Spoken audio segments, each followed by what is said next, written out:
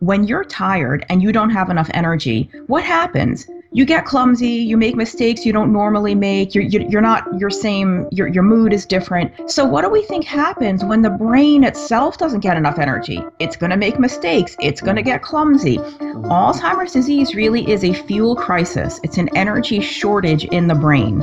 On an MRI, they can actually see that the volume of the person's brain has shrunk. Welcome to the Bodyman Empowerment Podcast. I'm your host Siim Land, and that's exactly what we're going to be talking about in today's episode. Our guest is Amy Berger, and she's a blogger, an author, and a researcher about Alzheimer's and cognitive decline. We're going to talk about what causes neurodegeneration and how you can protect yourself against this brain fog. But before we forget ourselves, let's delve into the world of body-mind empowerment. Get stronger, faster, smarter, quicker, friendlier, more helpful, more driven. Everything the body needs. Control your mind. Amy, I want to welcome you to the show. Hi, thank you for having me. So maybe can you tell us, what's the current state of Alzheimer's research?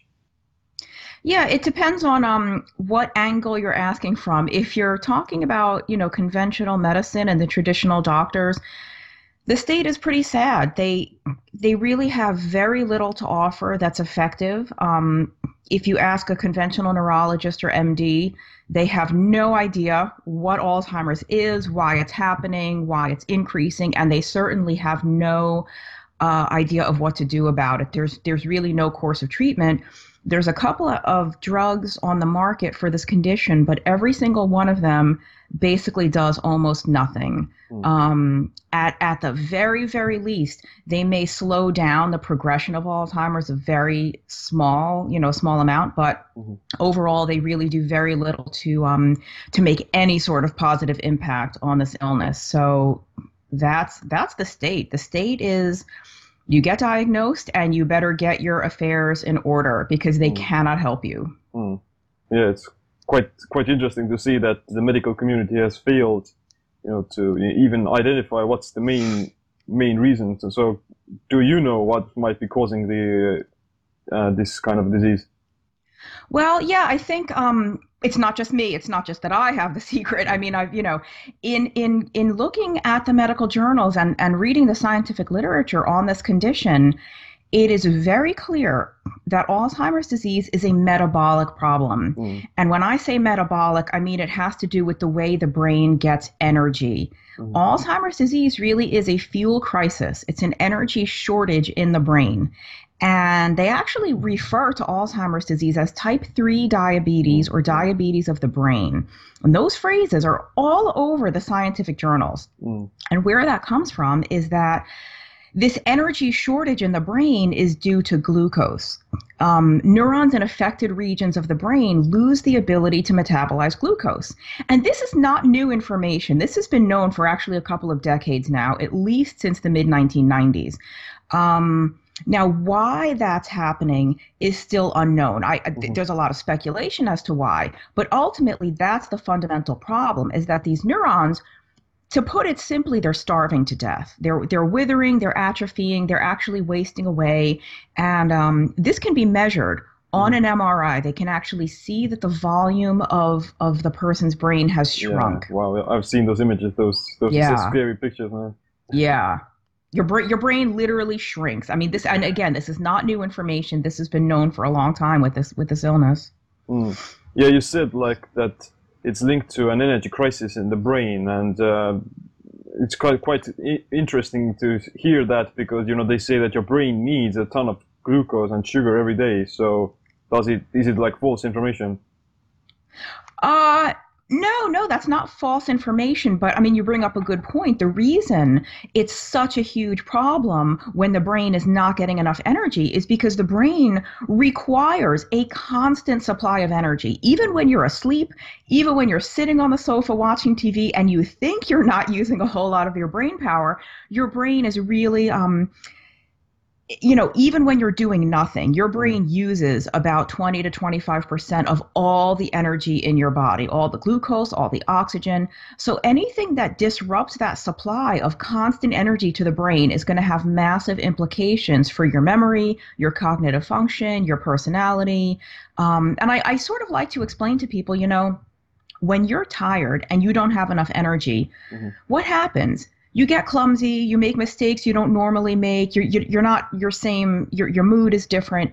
So what do we think happens when the brain itself doesn't get enough energy? It's going to make mistakes, it's going to get clumsy. All of the signs and symptoms of Alzheimer's that we see can be logically tied to just a fuel deficit in the brain. They say that elevated blood sugar is also linked to like memory problems, I've heard. Yeah, there's actually been recently a couple of studies that came out that said high blood glucose, even within the normal range, but at the high end of the normal range, is associated with increased risk for cognitive decline and Alzheimer's disease. And people with type 2 diabetes who are treated with insulin have the highest risk for Alzheimer's disease. So it's not, when I say type 3 diabetes, it's not that type 2 automatically causes it, but the type 3 diabetes phrase tells us immediately that Alzheimer's has something to do with glucose and insulin in the brain. We might not know exactly what the problems are, but the minute you hear the phrase diabetes, you know it's something to do with glucose or insulin, and this is inside the brain. Yeah, but is like how much glucose does the brain actually need per day? Is there a set amount? So they usually do say that the brain needs about 120 grams of glucose per day, but I'm sure a lot of your viewers are very educated in this. They know just because the brain requires glucose doesn't mean that we have to eat carbohydrates. The human body is very good at recycling and reusing, and we make glucose out of a lot of other things, including amino acids, including fatty acids, and and glycerol. So in order to provide the brain glucose, we don't necessarily have to eat pasta and rice and bread. When you transition your body to using a different fuel, I assume your viewers know about ketones. I'm not sure, but there's other. They're quite okay. So if you go on a very low carb diet, when your body doesn't have enough carbohydrate coming in, your body's forced to transition to running on a different fuel. The fuel it will run on is fat. And as a byproduct of a fat-based metabolism, we produce ketones. And ketones are an alternative energy source for the brain. And depending on how high you can get your ketone levels, ketones can provide up to like 60% of the brain's energy. Now that's very high. Most people won't get there, but most people 20 to 40%, you can provide a pretty significant amount of energy to your brain from ketones, and that reduces the amount of glucose that you need. I can't put an exact number on it, but you won't need 120 grams of glucose. You will need much less, and that glucose can be provided by other things in your diet besides carbohydrate. Yeah, can you maybe give us some examples of the foods, or like how can the brain get the remaining parts of the glucose it needs other than? Oh, sure, yeah. So when you're eating very, very little carbohydrate, or fasting or not eating anything, your body will make glucose from amino acids that come from protein, from glycerol, which is part of a triglyceride, the fat molecule. So that could come from either fat in your food, like, olive oil, eggs, bacon, cheese, or it could come from your own stored body fat. From the amino acids, again, that can come from protein in your food, beef, pork, seafood, poultry, or from your own body proteins. And, if you're not eating enough, it could come from breaking down your muscle tissue, which we don't want, breaking down your bones and your connective tissue, or it also can come from the recycling of old, worn out proteins that they'll just recycle those amino acids. Yeah, but there's really no risk of not having enough fuel to the brain, whether it's partially ketones and partially glucose. The body does very, very well at supplying the brain with energy. Would there be like any difference between converting protein into glucose versus, just getting the glucose from carbohydrates? Would it affect the brain in the same way?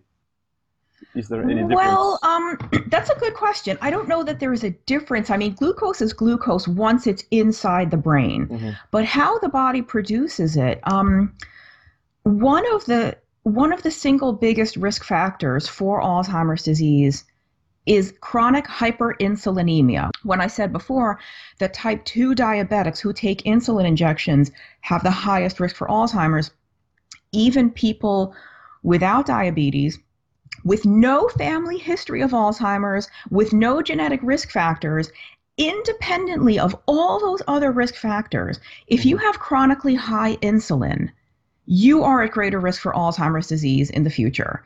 And so the difference between getting glucose from a lot of dietary carbohydrate versus letting your body make exactly the amount of glucose it needs is that your insulin is going to be low. In one case, you'll have high insulin. In one case, you'll have lower insulin. And that's a very important issue when it comes to cognitive function. Yeah, I totally agree with your point, and I love it. That even though, there might be like that the cognitive decline and these other metabolic diseases, they're not genetically determined in a sense that they're not guaranteed to happen. The way you live your life and how you express your genes, those are much more important. Exactly. And there is a genetic risk for Alzheimer's disease. It's the ApoE4 gene. I'm sure your viewers are familiar with it.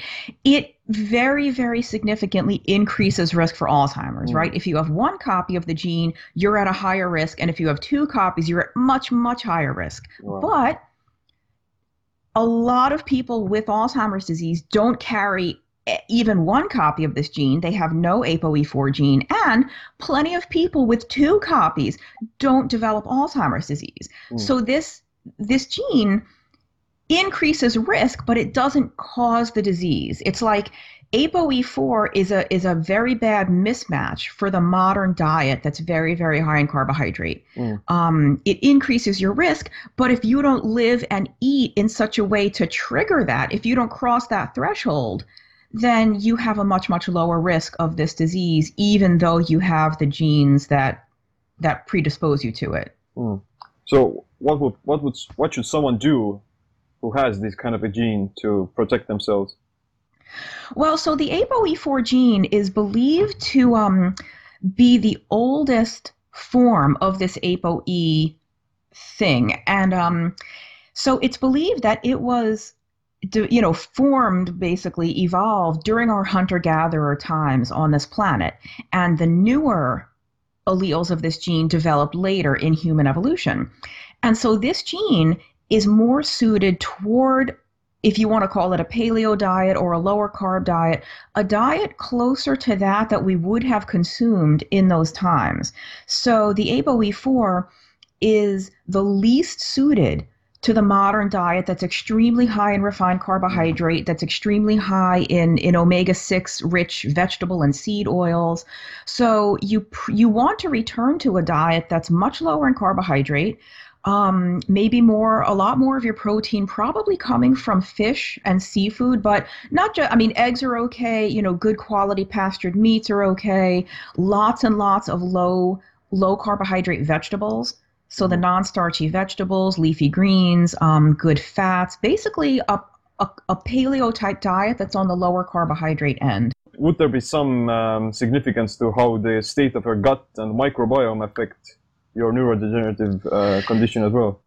It is believed that plays a role. I have not researched that as much as the metabolic aspects of the glucose problem in the brain, but certainly there are researchers who do believe that a diet much higher in fiber, much higher in plant matter, vegetables and maybe some of the lower sugar fruits does help. And part of that has to do with that, like the gut. Certain compounds are produced in the gut and they can migrate to the brain and they may be beneficial for the brain. Like I said, I haven't looked into that as much, but I think that's probably less important than glucose and insulin regulation, but it probably plays a role. Yeah. You know, and I mean they call the small intestine the second brain. So certainly we know, I mean, there's a lot of reasons why they call it that, but certainly, you know, we talk about getting a gut feeling or butterflies in your stomach, and that has to do with the way the gut and the digestive system affect your mood and affect your thinking and your cognition and how you feel. So I don't think it's not unreasonable to suspect that some type of gut dysfunction could be contributing to this. Yeah, I was thinking like if your sugar cravings, they're mostly caused by the microbiome in your gut as well. So maybe like some people, they tend to start eating more carbohydrates just because their gut is all messed up, or Yeah, but so my question though is like, which comes first? Why is the gut messed up? Your gut is probably messed up because you're eating a poor diet. Yeah. So it's not like get one of these fecal transplants and put microbes in your gut. That's a temporary fix. What you want to do is change what's making your gut distressed in the first place. Change what's making the yeast grow, change what's making the bad bacteria grow. And that would be a change toward a better diet. And we could argue what the best diet is, but I think even if the gut is playing a role, you don't just zero in on the gut. You change the diet, and the gut changes as a consequence of that. Yeah, it comes to show like you have to find this one point where you're gonna start implementing these beneficial changes, and you have to identify where your weaknesses are, in a sense of what changes you need to make. So maybe let's talk about how people can protect themselves against Alzheimer's and other these kinds of cognitive decline diseases. What are some first of all like dietary recommendations for a healthy brain? Yeah, so you definitely want to keep your blood sugar and your insulin levels within a healthy range. Now, everybody differs on an individual level as to how much carbohydrate they can consume and still achieve that. Some people can eat a lot more carbohydrate than somebody else and still have totally healthy glucose and insulin. So I can't really put an exact number on it, but you want to get, I would say, the majority of your calories from healthy fats and proteins with a little bit of carbohydrate, mostly coming from vegetables, a little bit from fruit, from dairy products. You kind of want to avoid a lot of the grains, and especially the refined grains. Most people do okay with beans and legumes, but some don't. Like I said, everyone really has an individual level of carbohydrate tolerance. But I guess what I can say is you want to eat a diet that helps you maintain healthy glucose and insulin, whatever that may mean for you. But for most people, it does mean a reduction in the carbohydrate they're eating, unless they're already on some type of low carb diet. The brain doesn't work by magic. It requires B12, it requires choline and zinc and magnesium and cholesterol. And so you want to be sure to eat nutrient dense foods. So it's not just a matter of eating low carbs, but of eating low carbohydrate foods that provide a lot of micronutrients. DHA, the omega-3 fats are really important. And that's the dietary stuff. And I would say there are some medications that are very, very frequently used and prescribed within not just the elderly population, but in people of almost every age, certainly in their 20s and 30s and up, that can interfere with the way your body absorbs and uses these nutrients. And the one that comes to mind first is antacids. Drugs that are designed to reduce your stomach acid. So when you impair your proper digestion, you're sort of like you're impairing your body's ability to actually absorb these nutrients. So it does no good to eat nutrient dense foods when you're not actually digesting them the right way. And if we're talking about medication, I'll just say real quick how important cholesterol is for the brain. Your brain is built out of fat and cholesterol. It's about 20 to, again, same thing with the glucose and oxygen. It's about 25% of all your body's cholesterol is in your brain. And so another really, really common drug, among everybody now, not just older people, are the statins, which lower cholesterol. And you absolutely cannot have healthy cognitive function if you don't have enough cholesterol. And so to me, when you look at these medications that people are on for 10, 20, 30 years, and you look at our diets, The Alzheimer's epidemic to me is not a mystery at all.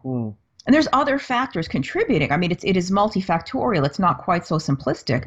But when you look at all the things that are contributing, this is not a mystery whatsoever. Yeah, it's true. Like it actually kind of points. All the fingers are pointing in one direction. Like that, the refined carbohydrates and trans fats, those things, they're not the ideal diet for practically any human. So what do you think about maybe like plant-based vegan diets, and how do they affect these kinds of conditions? It's hard to say. I don't support veganism because I do think that you are going to end up with some very serious nutrient deficiencies over the long term. They may be okay in the short term as a reset, or I hate this word, but people like detox. If you want a sharp transition into a different way of eating, veganism can be okay. If we're specifically talking about supporting cognitive function, I think you're going to miss out on some very, very key essential nutrients for healthy brain function on a vegan diet. B12, DHA, zinc, and choline is that 5? Those are the biggest ones that come to mind first. If somebody absolutely insists on being vegan, then I do recommend very, very targeted supplementation. And I would also recommend doing a low-carb, high-fat version of veganism. So like don't live on fruit and bread and grain. You get a lot of coconut oil, nuts and seeds, olives. Legumes are okay. Beans are okay because they'll still at least give you some good protein, a lot of fiber. They're relatively low glycemic. But I would prefer for people to do a vegetarian diet, lacto-ovo, which if you want to avoid animal flesh, I understand that. I respect that as a choice, but at least get eggs and dairy products because they will give you a lot of that B12 and that zinc and choline that's so essential. Yeah, I kind of agree with that. Like, even though there might be some ethical implications about eating meat, then you should still if you want to maximize your cognitive health and longevity, then you should still get some, at least in some quantities, some animal products because of the micronutrients. That's what I think. And if somebody out there absolutely refuses to even do that, to eat eggs and dairy, then just do it intelligently and please supplement, and do a low carb, high fat vegan diet. Don't live on dried fruit and protein bars that are really sugar bars and they don't have a lot of protein. Just be intelligent about the choices you make and realize that, like I said, healthy cognition doesn't happen in a vacuum. It requires very specific nutrients to make things happen, and a vegan diet does lack a lot of those nutrients. You mentioned like these protein bars, and those things they also tend to have like these different artificial sweeteners and other compounds. Do they have like some sort of an effect on the brain? I'm going to say something very controversial because the research is very mixed on artificial sweeteners. Some people do seem to be very sensitive to aspartame as it affects cognition, but I don't find that the artificial sweeteners are very detrimental to cognitive function. And I know a lot of the low carb and ketogenic physicians and researchers don't prohibit their patients from using them. But that's an individual choice. If someone is not comfortable with that, then they can either go completely without sweetener or even use very, very small amounts of honey and maple syrup and molasses and natural sweeteners. Just use them in very, very small quantities. What would be like some optimal blood sugar ranges for not only just brain health, but overall longevity? It's hard to say, and I'm going to have to use the U.S. units. If somebody's watching this overseas, they're going to have to convert. In U.S. units, I would say anywhere from fasting, you want to be under 100, even like under 90 is good, but there's a lot of different things that affect the fasting glucose. So even if yours is a little bit higher, it's not necessarily detrimental. You don't really want to see it above like 150 all that much. I'm not talking fasting. I mean just after a meal or throughout the day. Generally speaking, the lower the better, but you don't want it to be so low that you're you're dizzy and you're lightheaded, you don't want to be hypoglycemic. Mhm. It's very hard to give numbers. I mean, anywhere from like 70 to 100 is probably fine. But if you do an intense workout, your blood sugar will actually go up. And Mhm. people get really worried about this because they don't know that this is normal. This is a normal expected thing. If you do a workout, your blood glucose could rise to 110, 120, but it will come back down pretty quickly. And that's an acute thing. Your body is having a stress response that it's supposed to have in response to an intense workout. Mhm. The A1C is a good measurement too, though, because that supposedly anyway reflects your average blood glucose over a longer term. So I wouldn't get scared over any one measurement in isolation. It's sort of the long-term trend you want to look at. Mhm. So, at least there's some sort of a correlation or between with ketone measurements as well. In some people, yes. In most people, the lower the blood glucose, the higher the ketones will be, assuming you're on a low carb diet and it's not due to medication or due to, hypo, like if you're a type 1 diabetic, that changes things very radically. If you're on a healthy low carb or ketogenic diet, in most people, the lower the glucose, the higher the ketones, but that's not always true. Some people, you'll see it on social media, people will post their blood glucose and ketone meters next to each other. And some people, tends to be young athletic men, but some people can have glucose as high as the 90s and still have ketones, beta hydroxybutyrate, a 2.0 or higher. Yeah. Most people don't do that. Most people, if their glucose is in the 90s or the 80s, they won't see ketones above 1. It may even be more like 0.3, 0.2. So it varies. It's an individual thing, but generally speaking, the lower the glucose, the higher the ketones. But people watching this shouldn't feel bad if they don't very often see high ketones. Some people's bodies just make higher ketones more easily than others. Yeah, and then it might not be a good thing either to have more ketones. Like it's still like a source of energy, and if you have, I wouldn't want to have like both elevated levels of ketones and glucose in my body at the same time all the time. Right. Either. And you generally won't. I mean, in a healthy, well-regulated person, that won't happen because as the ketones get higher, they actually stimulate insulin a little bit to shut off their own production. It's like a very elegant feedback loop. The only time that doesn't really work is if somebody's diabetic and on medication, and that kind of interferes with the natural hormonal response. So in a type 1 diabetic, and sometimes in type 2s who are taking insulin, if you don't have enough insulin and your ketones keep rising, they will keep rising. And that is a very dangerous situation. So that like dangerous ketoacidosis is totally different. I'm sure your viewers know, very different from the healthy, beneficial nutritional ketosis. So what can someone do to lower their blood sugar if they do have this slightly elevated? Well, if you're not already doing a low carb diet, do a low carb diet. Stop eating. Besides the keto aspect. Right. So, if in the short term, acutely, exercise raises glucose right after exercise, but over the long term, regular exercise helps control glucose and it helps bring glucose down. So that's one thing if somebody is not already exercising. Proper sleep. People kind of don't realize how important sleep is for healthy glucose regulation. When you don't sleep enough, the hormone cortisol is, chronically high. Other stress hormones are chronically high to keep you awake and to give you enough energy. But one of the ways that these hormones keep you awake is by flooding your body with glucose. Now, when your cortisol is high like that, when you don't sleep enough, your glucose isn't going to be as high as if you were eating a lot of carbohydrate, but it's going to be higher than it would be if you were getting healthy sleep.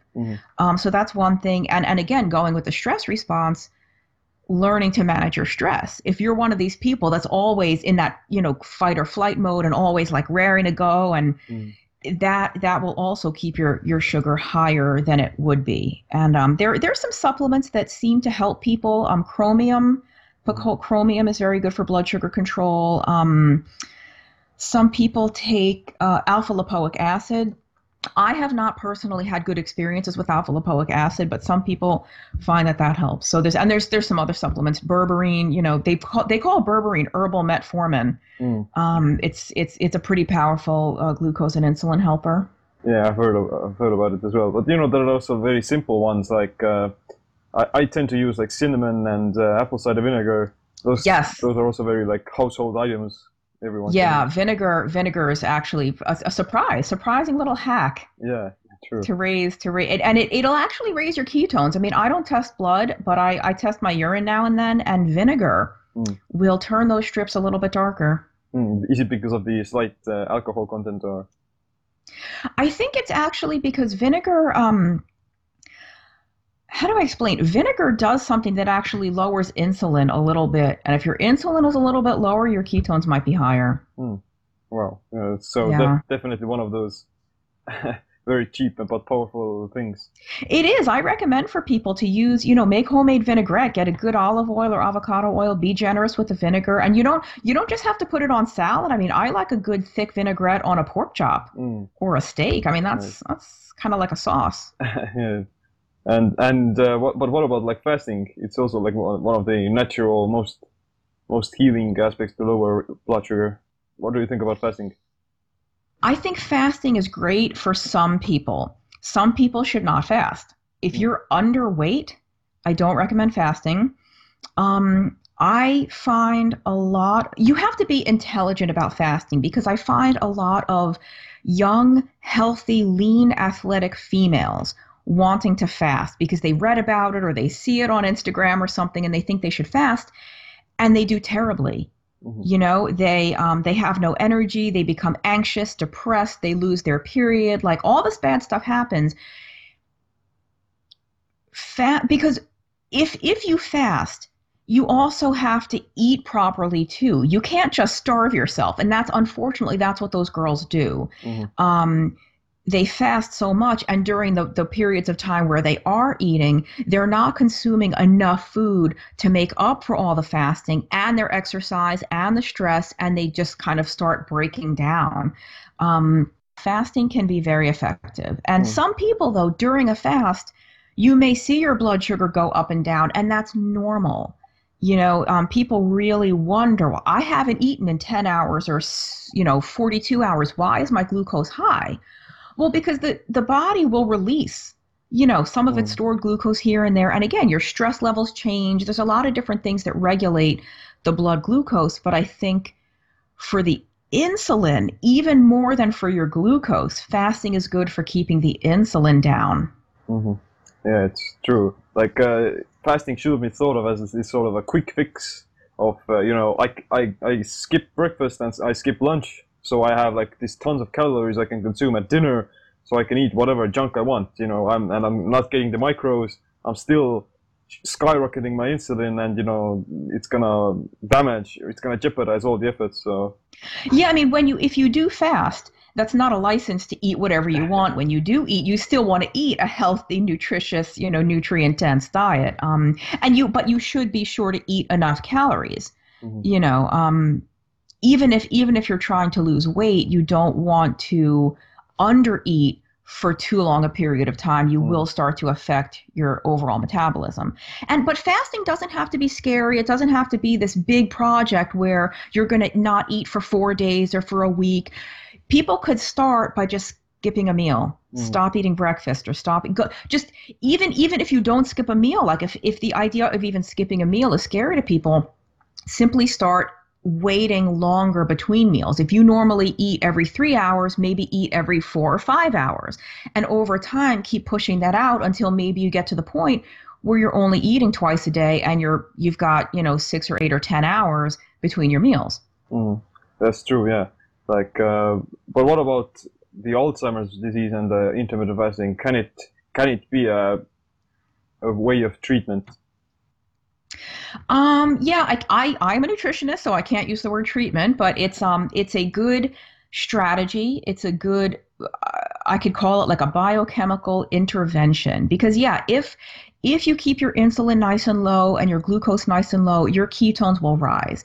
And the thing with the Alzheimer's, we said before, it's this energy shortage in the brain. That energy deficit is specific to glucose. People with Alzheimer's disease, and they've shown this in humans, not just in mice and rats, people with Alzheimer's disease, their brains can still take up and use ketones. Wow. So even though they can't use glucose and they're starting to atrophy because of this, they can take up glucose. It's kind of like a hybrid car. The ketones are an alternative fuel source to glucose. And so when you fast, in most people, the ketones will be higher. And if you are living with Alzheimer's already, then it might even be a good idea during your fast to take a spoonful of coconut oil every now and then, because coconut oil has those medium chain triglycerides that are very easily converted into even more ketones.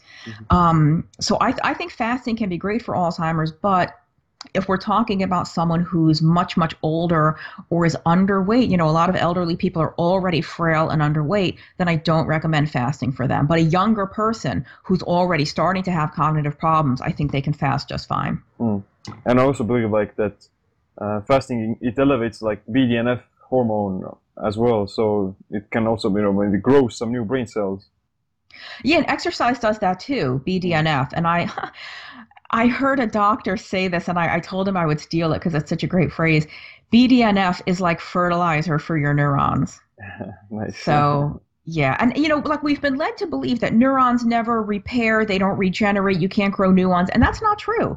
I don't think they don't repair and regenerate as quickly as other cells in our body, but they're not static. They're not these pieces of concrete that never change and never grow. And there certainly are things that we can do to help that process, and fasting and exercise are two of them. Yeah, people, they need to overcome their fixed mindset about, first, that they can't do anything about their brain health, and secondly, that they can't heal or they can't recover. So there's definitely the brain, is very adaptive and plastic in a sense that what you put in, so shall you receive. Come on, you stupid brain! Work! One of the first things they report is sharper thinking. If they had brain fog, I mean, not everybody does, but if it's somebody that had a lot of brain fog or fuzzy thinking, one of the first things they report, after the initial keto flu, once they've got ketones, it's like, whoa, somebody turned the lights on and somebody cleared the cobwebs out. So we know that this is good for the brain. Yeah. So you're personally following a ketogenic diet as well, or? I eat a low carb diet. I bounce in and out of ketosis naturally just by what I eat and what I'm doing, but I don't always aim to be in ketosis. Sustainable, but just to, develop this metabolic flexibility to allow your body to use different fuel sources. Right. To not become fixed in one regard. Right. So are there some other activities or habits so people can use to protect themselves against Alzheimer's? Well, we talked a little about fasting. Exercise. We only touched on exercise really briefly. I mean, exercise is good not only because of that BDNF we just mentioned, but it's very good for long-term glucose and insulin regulation. It helps keep you insulin sensitive. It helps manage glucose, and all of the interventions that have a potential to be helpful for Alzheimer's or for brain health in general, what they all have in common is that they all improve insulin sensitivity. Whether it's the fasting or better sleep, stress management, exercise, they all help the body process glucose and insulin better. So all of that, I think all of that comes into play. Yeah, insulin is like the master switch for fuel regulation in a sense. It is. And I can't stress this enough. We said this earlier, but there are millions of people, and that's not an exaggeration, millions of people who think they're healthy and their doctors think they're healthy because nobody's measuring insulin. When you go for a checkup, they test your fasting glucose as a standard part of the procedure. Like they pretty much always check it. A1C is it's starting to become more standardized where you don't really have to specifically request it. If you want your fasting insulin level checked, you have to specifically request it. And your doctor might even look at you funny, like, why do you want us to test your insulin? Well, the problem is, there's millions of people who have a perfectly normal fasting glucose and even a perfectly normal A1C, but those things are normal because very, very high insulin is keeping them in check. And it's actually the insulin itself, not the glucose, that's the big problem in Alzheimer's disease, and not just Alzheimer's, people with gout, hypertension, PCOS, polycystic ovarian syndrome, benign prostate hypertrophy, BPH, men with enlarged prostate, abdominal obesity. All of this stuff comes back to insulin, even if your glucose is normal. Wow, that's quite crazy. It's like, it's such a huge factor in so many chronic modern illnesses, and it's being missed simply because nobody's looking at it. Nobody's looking for it. But at the same time, like, it's not just the insulin, or it's not the high amounts of carbohydrates or blood sugar. Like, it's like interlinked with different aspects as well, like circadian rhythms. Like we mentioned, sleep. It has a huge effect on your fasting blood glucose and things like such. Yeah. So sleep is very important for the glucoregulation. But another thing specific with brain function and sleep is that, during the day, like, these metabolic waste products build up in the brain, they accumulate, they are cleared out better when we sleep. And they're cleared out all the time, but the process is upregulated while we sleep. And some of what, Alzheimer's is a multifactorial condition. It's not just one thing going wrong. One of the things that's happening in the brain is that these toxic byproducts are building up and they're not being swept away properly. Mm-hmm. And so if we're not getting enough sleep, we're missing out on the full period of time that should give our bodies a chance to get rid of these waste products. Well, go ahead. How much time is needed to, have this kind of a cleanup? Oh, I don't know if they've determined the exact amount. I don't know if, people always say you should get 8 hours. I don't know if that's really necessary. I don't want to make something up. I can't put a number on it, but probably more than 6 hours. Okay. If you're getting 4, 5, 6 hours of sleep, that's probably not enough. Yeah, probably. It's going to catch up on you. Yeah, and that's the thing. I mean, catch up with you is a really great way to look at this, because nobody develops Alzheimer's disease overnight. This is something that builds over years and years. And so the decrease in brain glucose metabolism can be measured in people as young as their 30s and 40s. And the thing is, when people are that young, the brain is compensating. You have no signs and symptoms of Alzheimer's disease or cognitive decline.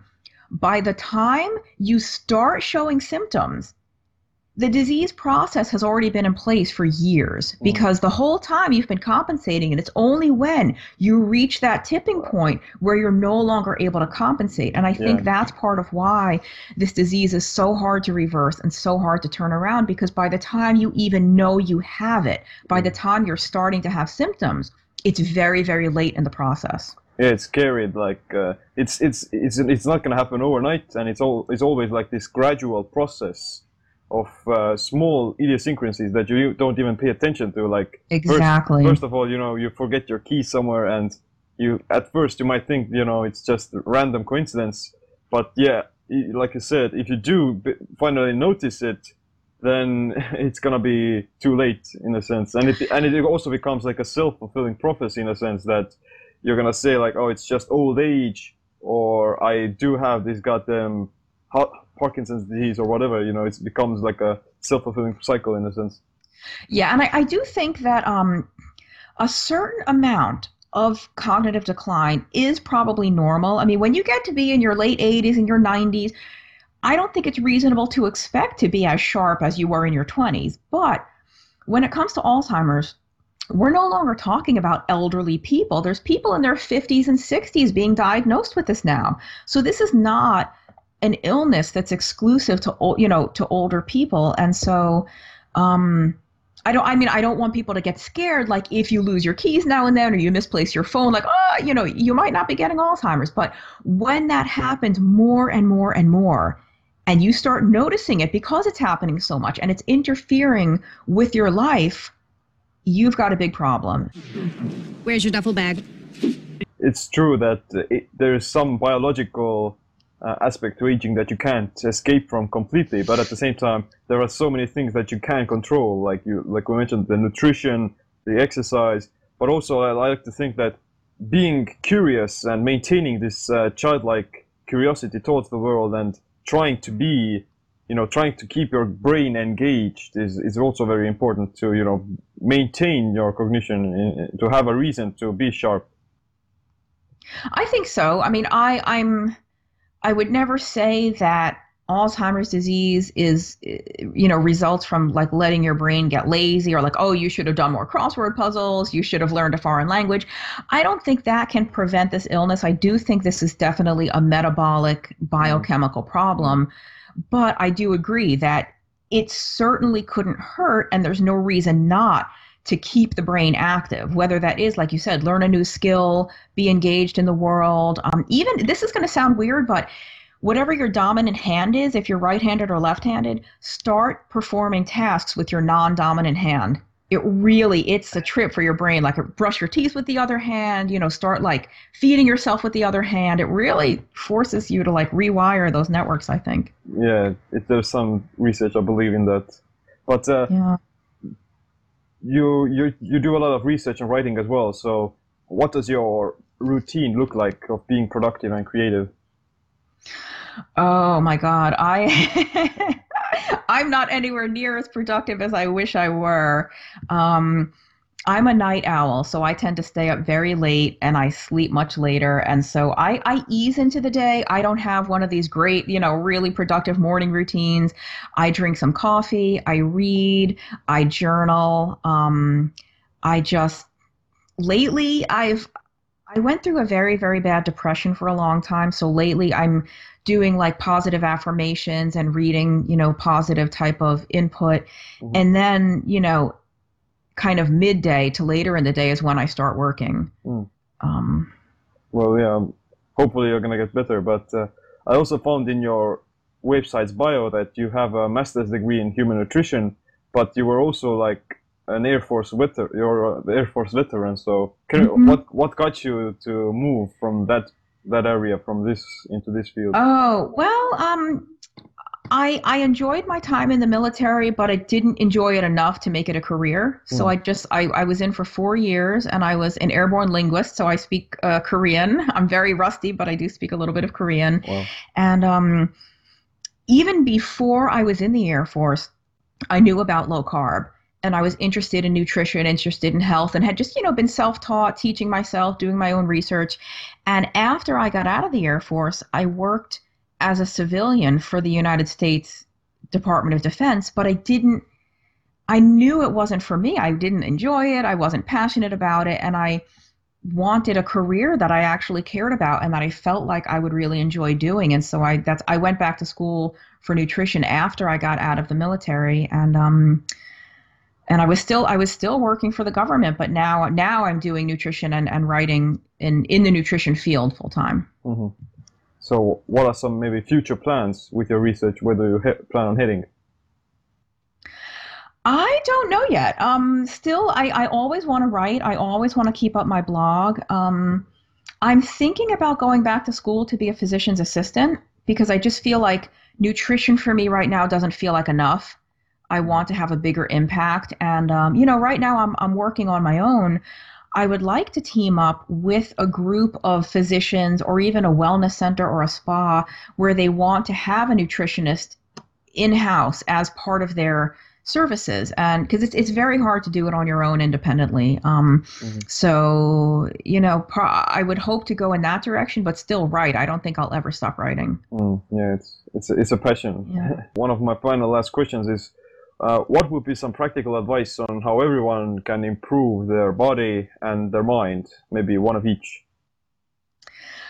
For your body, definitely control your blood sugar and insulin. And again, that's the amount of carbohydrate that you'll be able to eat and still control those things is going to be different from person to person. But, make sure that the foods you eat are good, nutritious, healthy foods. And that doesn't mean they have to taste bad. It doesn't mean, it has to be boring. Like there's so much beautiful, delicious food. Like that's the best thing about this way of eating. You can eat so many different things that are just absolutely delicious. Yeah. And for the brain, I think the brain is going to benefit from all that from the physical body. You know, the brain is not separate from the rest of our body. So I think that in terms of the physical health of the brain, again, that controlling blood sugar and insulin. And I'm going to say something that for not just for cognition, but for your mind, let's say your state of being in your mind, not just the thinking part of your brain. I think we underestimate the importance of spending time in nature for the mind, getting outside in the fresh air by a river or a lake or in the woods. I think that's so important for the human psyche. I do. Yeah, it definitely will have like an effect on the physical of your body as well. It reduces stress and so on. So it's definitely one of those things that will improve almost everything. And where can people learn more about you and your work? Well, my book is called The Alzheimer's Antidote, and that's available on Amazon. And Amazon. Sorry. My website is tuitnutrition.com, TUIT nutrition.com, and I'm very active on Twitter. My handle is tuitnutrition. Yeah, I will leave the links in the show notes. So, Amy, I want to thank you for coming on to the show. It was a pleasure talking to you. I learned a lot about my brain as well. Great, sounds good. Thanks for having me. All right, thank you. All right, take care. Alright, that's it. If you want to support this podcast, then make sure you leave us a review on iTunes and other social media platforms. It helps a ton, and it's gonna help to spread the message out there. Also, check out the links in the show notes for Amy's book and some of my own other body-mind empowerment hacks that you can use to optimize your cognition, health, and well-being. Stay tuned for the next episode. Click the like, subscribe, notification bell as well. Like always, my name is Siim. Stay sharp. Stay empowered.